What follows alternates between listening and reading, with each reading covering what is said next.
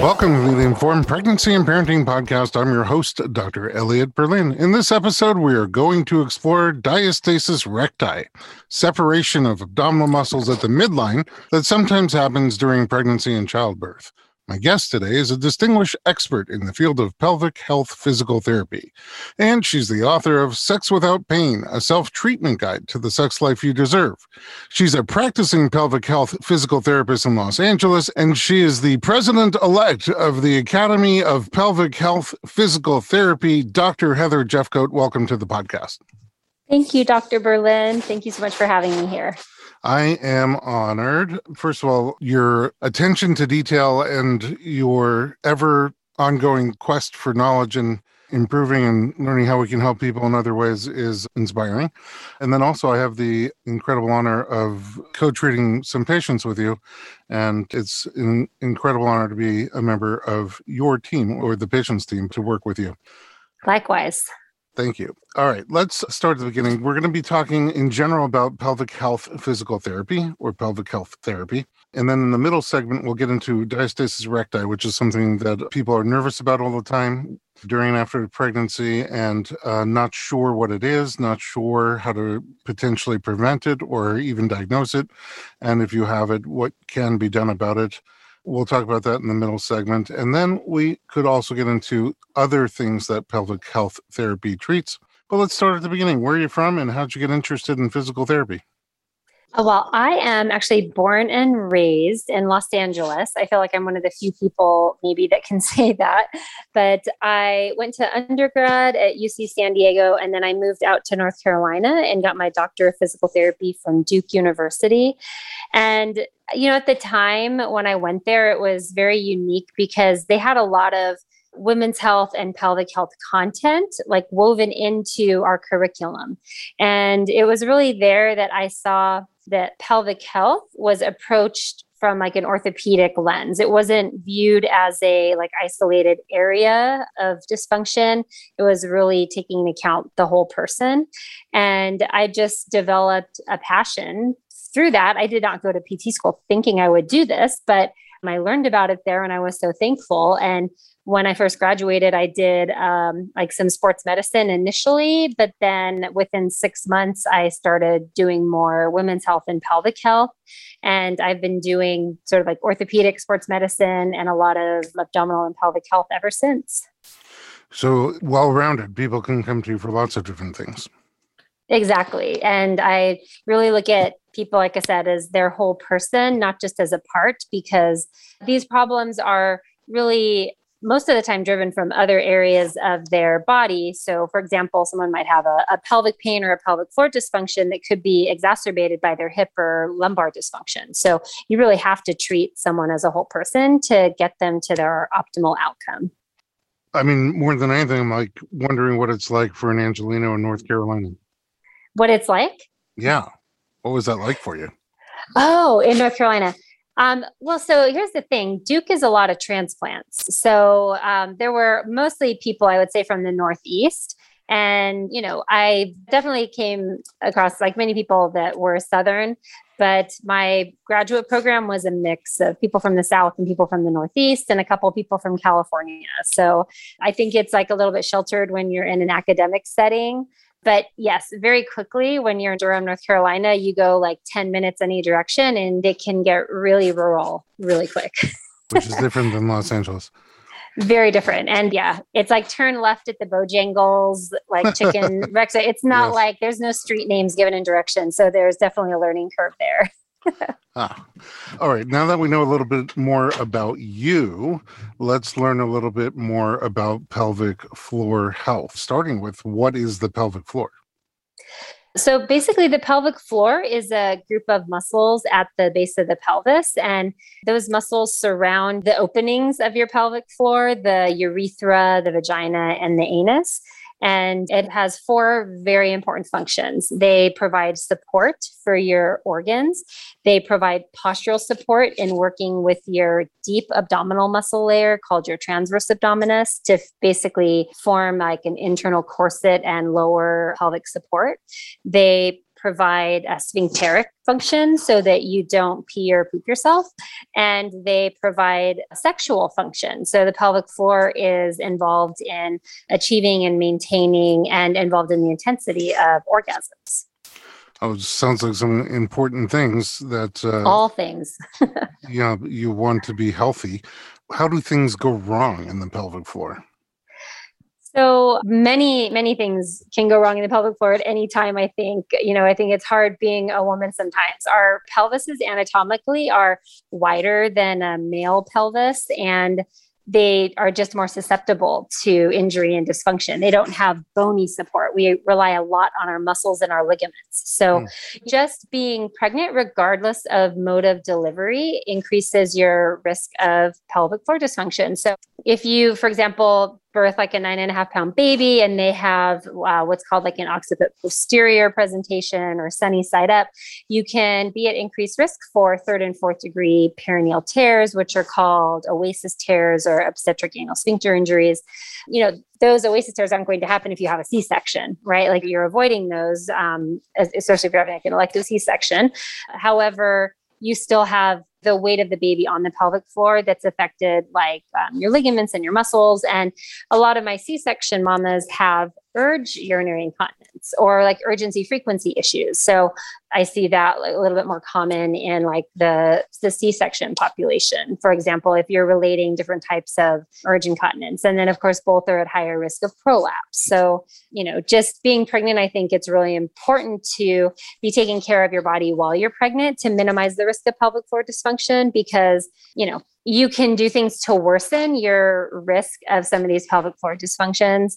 It's not just about what's happening during the delivery process. If you're doing like a lot of purple pushing and like a lot of straining, like, yes, that can lead to like diastasis recti issues because of the abdominal strain and further pelvic floor dysfunction. But also just if you're exercising and you don't have good breathing patterns. And if you're doing CrossFit while pregnant, it's fine. But if you're leaking while you're doing CrossFit while pregnancy, you already are showing signs of pelvic floor dysfunction. So you need to learn how to manage those pressures and keep your body safe just to minimize dysfunction during pregnancy. So I guess, pregnancy is one of the big things that can lead to a lot of the pelvic floor dysfunction that you and I both see. But there's other types of pelvic floor dysfunction like chronic pelvic pain, which could be from endometriosis. And so women tend to have like overactive pelvic floor or vaginismus, vulvodynia, painful bladder syndrome. They all tend to have overactive or short, tight pelvic floors. So those are other ways women can get pelvic floor dysfunction. All right. That's some very valuable information. Among those things mentioned, diastasis recti. So let's take a quick break. And when we come back, dive deeper into that topic. We'll be right back with Dr. Heather Jeffcoat.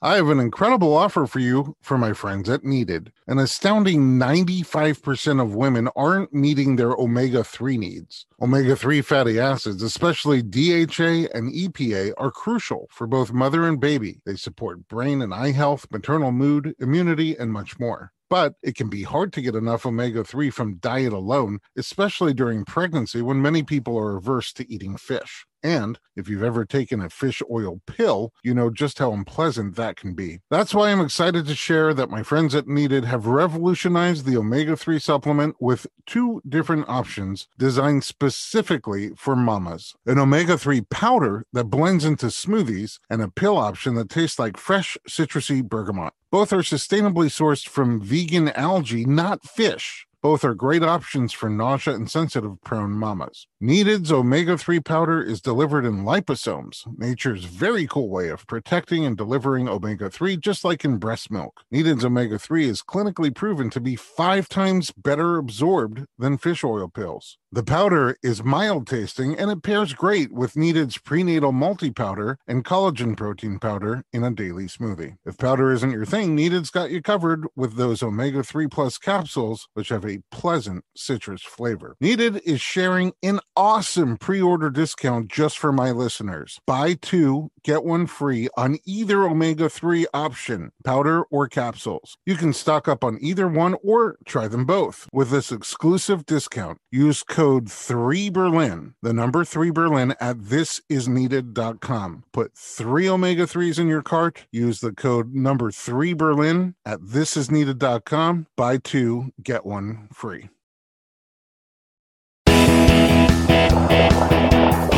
Welcome back to the Informed Pregnancy Podcast. We're talking about pelvic floor health with Dr. Heather Jeffcoat, and specifically we're going to talk about diastasis recti. Let's start at the beginning. What is diastasis recti? So diastasis recti is when you have a bulge or a dome in your abdomen that runs down the middle of your abdomen. So it's basically that dome occurs where the six-pack muscles are meeting, and it can really be at any portion between the ribs and the pubic bone, or it could be along the entire length between those two structures. And when we see it when you're engaging the abs typically, although sometimes if it's severe, we can see it when the abs aren't contracting, just like if they're in a standing position, for example, where there's minimal abdominal contraction. But usually like if they're doing like a sit-up or they're getting out of bed or like up off the treatment table, transitional movements like that, I'll be able to observe that doming or like rounding between the ribs and the pubic bone.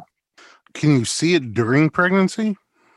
Yes, definitely. And during pregnancy, it is always observed as a doming. And I should say postpartum, it can be a doming or it could be a caving in. It can look almost like a valley running between. So it has a somewhat different potential presentation postpartum. Okay, so this is where the right and left strip of abdominal muscle come apart at the midline. Yep. And do you know how common it is during pregnancy? So there is research, although the research does come under criticism, like so much research can.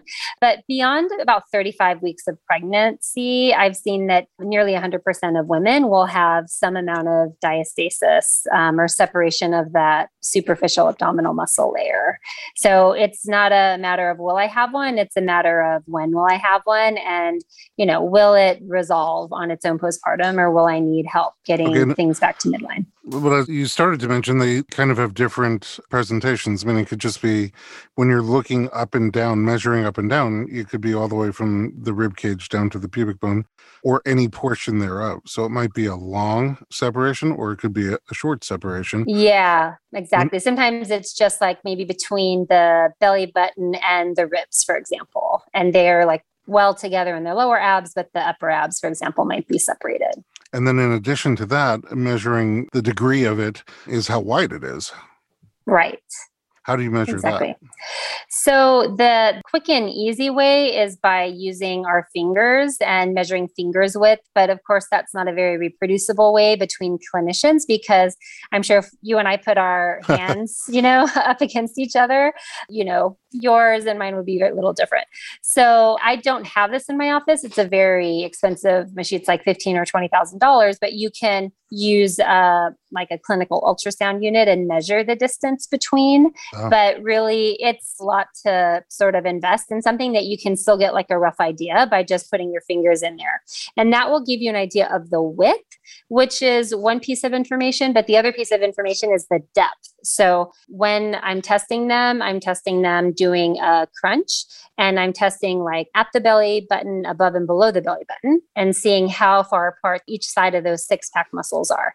And then I get in and I go from above and I press down to see the depth. And I have them lift again. And I want to see, do I feel any tension under my fingertips?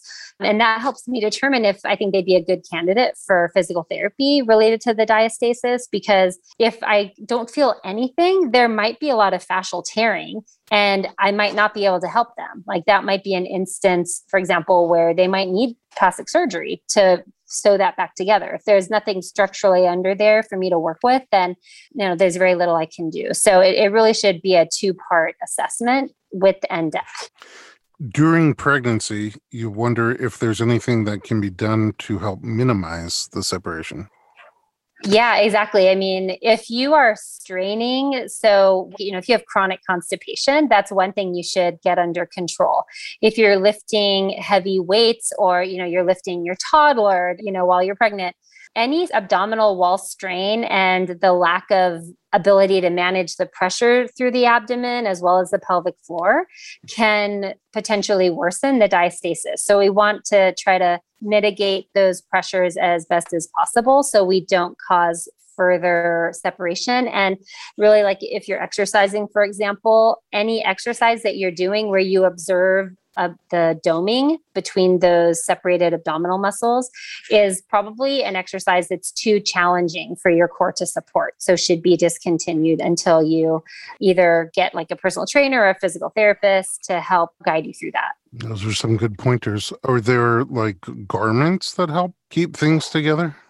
I would not put anything over a pregnant belly to compress it, but postpartum, definitely. There's different companies that will do custom wraps, which might in theory help. I really like the postpartum support garments by SRC Health. And they're a company out of Australia. They're high-waisted. They come in like short shorts, biker shorts, and like full length leggings. So they just look like your average like LA mom uniform, basically. And and they provide some good like compressive support, not just around the abdominals, but also the pelvic floor. Because even though we're talking about the abdominal muscles, we can't forget how if we add too much pressure of the abdominal muscles, where is that force going to go? It might possibly go to the pelvic floor, and we don't want to increase risk of prolapse because we've been focusing so much on compressing around the abdominal muscles. You said that sometimes these can resolve on their own. What makes someone more like or less likely to have it resolve after the pregnancy? That's an amazing question. I actually haven't seen any research that would point to one thing versus another, but I would say from my clinical opinion, one is partly genetics. Like, I just think some people like, how did you have a baby 6 weeks ago? Like, what? And they're like, I did nothing. I'm like, I need your genes, Another part is, if maybe you are like just genetically have like more lax ligaments, I think you might be more predisposed to things like prolapse and the diastasis. Straining is if you have abdominal muscle straining, like that's going to impact that separation. And if you don't have awareness of how to create good tension across the midline, then, that could be something that could delay it from recovering as well. And when I say recovering, I don't want to focus, like we talk about the width, but it's not just about how wide the gap is. It's about like if you can create good tension, because sometimes you might get 3 fingers width between or the abdominal muscle wall, but they have really good tension. And so if it's not impacting them functionally and they're able to control that doming, then that's a good place for them. It doesn't have to be like 1 finger's width, so it's not just a goal of how wide is it. It's like, how can I get it to function properly so that I don't pee my pants or my back doesn't hurt, for example. We covered a lot, but I still have more questions about this particular topic. We're going to take a quick break and be right back with Dr. Heather Jeffcoat.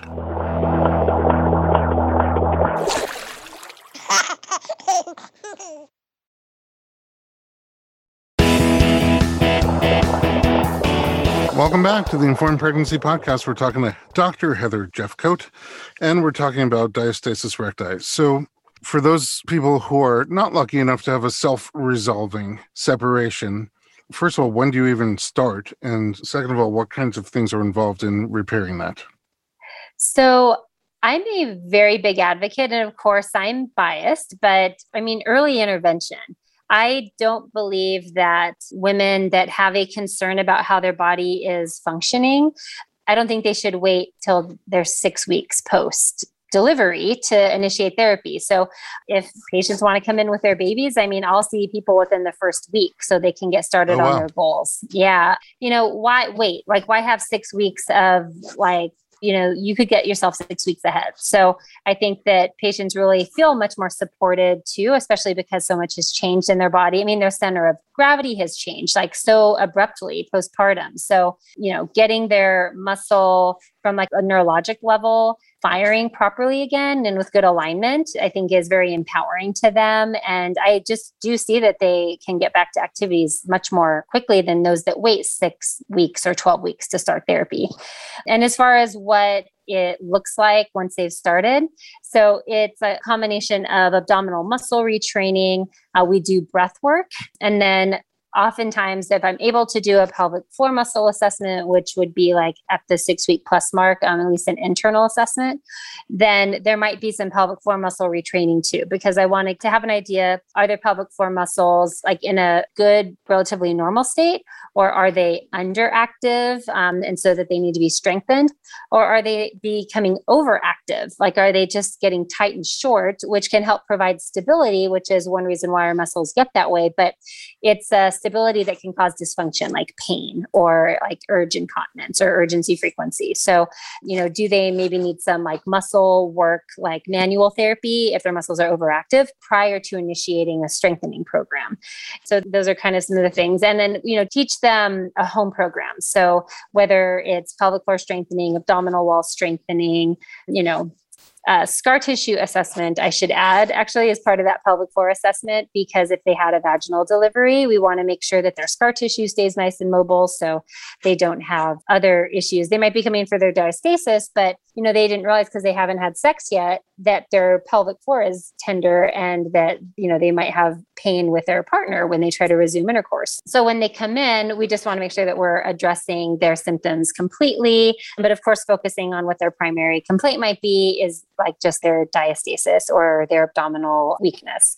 So, one thing I had mentioned at the beginning was that we do the abdominal muscle retraining. So we do that in different positions. So we might start with them lying on their back, making sure that they can not only sort of find a balance between closing the gap, but also getting good tension across the midline so that they're getting good support for their lumbar and their pelvic muscles.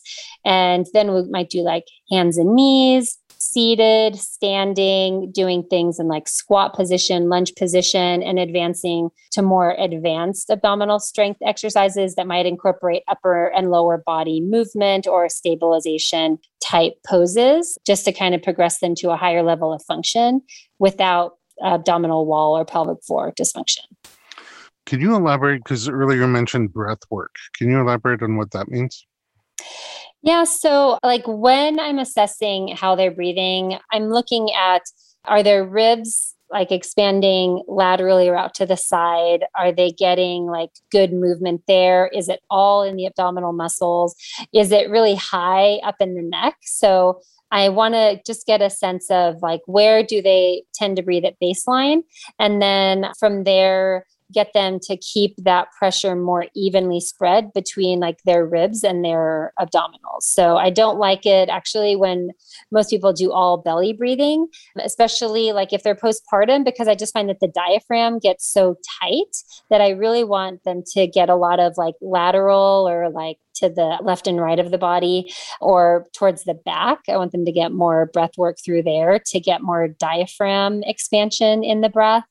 And just sort of the feeling and the awareness of what is their pelvic floor doing with that breath work. So, and if I'm to the point where if it was appropriate to do an internal exam and I can assess what their pelvic floor is doing during their breath work, normal pelvic floor muscle function would be that as you breathe, your lungs fill up with air and your diaphragm drops or lengthens, your pelvic floor should drop and lengthen with that. And as you exhale, your diaphragm is pushing the air out of your lungs. And so it kind of recoils and pushes upwards or lifts, and the pelvic floor should rise with that. So I'm assessing also if there's a proper synergy between the diaphragm and the pelvic floor as well. And then also that their breath isn't causing any strain to the pelvic floor. So that it should be, like they just have some awareness that there's a whole canister of movement. It's not just in one plane, like in the abdominals, and that they're as evenly as possible spreading that breath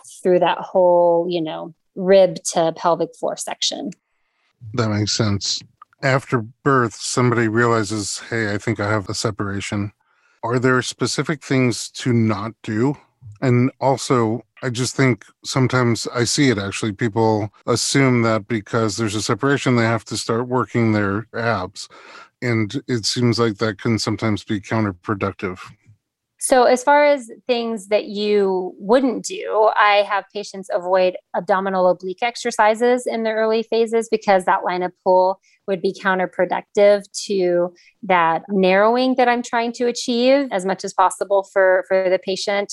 Because for some, especially like my really thin patients, they don't like the cosmetics of a wider gap. Like you can see it, even though it's not doming, it looks like it's caving in and it looks like a valley. So that's where I try to get that balance between good tension across the midline versus getting the gap closed. And so abdominal obliques would be counterproductive to that. It will not make it worse, but it certainly isn't going to do it any favors. And then in general, avoiding straining, like any abdominal strain. So if you have constipation issues, if you're going back to lifting really heavy weights, you really have to make sure you have good pressure management and good awareness of maintaining that tension across midline so you don't prevent it from getting better. But like I said, I don't think those things postpartum are going to make it worse. A question that I get frequently is, are the muscles ever going to get back to quote unquote normal? Yeah. And I think that kind of goes back to what I said. It's that combination of like genetics and how much excessive strain you put through the abdominals and, you know, your awareness and being able to maintain that tension across midline. So will it close all the way? Like, you know, possibly, you know, I think if I can get a patient to less than 2 of my fingers width, they're doing pretty good. And that's usually not even cosmetically visible, even on really thin patients. But, you know, pre-pregnancy, they were probably like 1 finger's width. So if they're using that as a normal, it's hard to say. I haven't seen research that looks at that, but are you going to get to a point where you're not going to notice it and it's going to support you adequately and it's going to be activating properly so that it helps fight against pelvic floor dysfunction like prolapse and incontinence and protects your back during functional movements? Like absolutely, like that's possible for most women. Like I said, unless they have some like deep fascial tearing where there's just no more connection across the midline. If you don't treat it, does another pregnancy make it worse? Subsequent pregnancies, that is a really excellent question. And I have not seen any research on subsequent pregnancies. You know, I just think every pregnancy is different. So, you know, I've had women even thinking about like more with pelvic floor dysfunction. Sometimes they have incontinence, they treat it, and then they have their second baby and they don't have incontinence again. And I think part of it's because they've addressed some of those issues as far as pressure management, especially, or lack of coordination of the muscles. But with diastasis, you know, I think if you don't treat it and it's not resolving on its own, another pregnancy isn't going to fix it. That's for sure. Whether or not it will make it worse, you know, I'd love to see some research on that. Yeah. Okay, finally, if all these natural things, exercises and other things don't do the trick, you mentioned surgery. What kind of surgery is it? I mean, that's a tummy tuck. So they're suturing the 6-pack back together at midline. Literally sewing it back together. Exactly, which is providing cosmetic function, but it's not restoring muscle function. So, although for some people, I would argue to say, actually, because I've had some patients with very large diastasis fully split through midline, they can't generate any tension. That is going to lead to back pain. I mean, they're coming to me because they have back pain. They didn't even know they had a diastasis. And I can fit my whole hand in between their abs. Wow. And, you know, I really feel that's not cosmetic. I mean, they have full tearing and no ability to support their lumbar spine. And that should absolutely, in my opinion, be something that insurance should cover. But because it's a quote unquote tummy tuck, it's considered plastic surgery. So I don't know if that's ever going to change, but. Well, I certainly learned a lot, and thank you for sharing all that information from your expertise with our audience. Heather, where can we find you online? So I am at feminapt.com.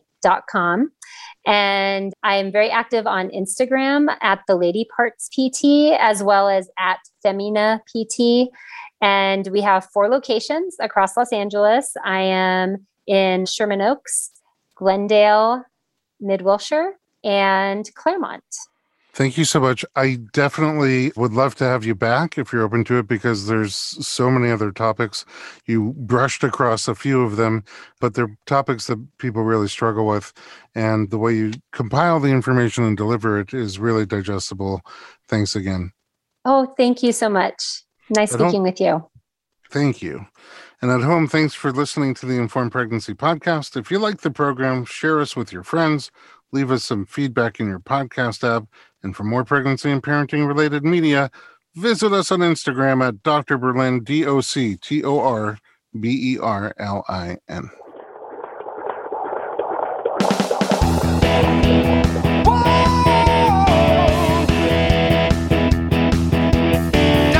Doctor, give me the news. I got a whole lot of questions for you. This kid's gonna test my will. I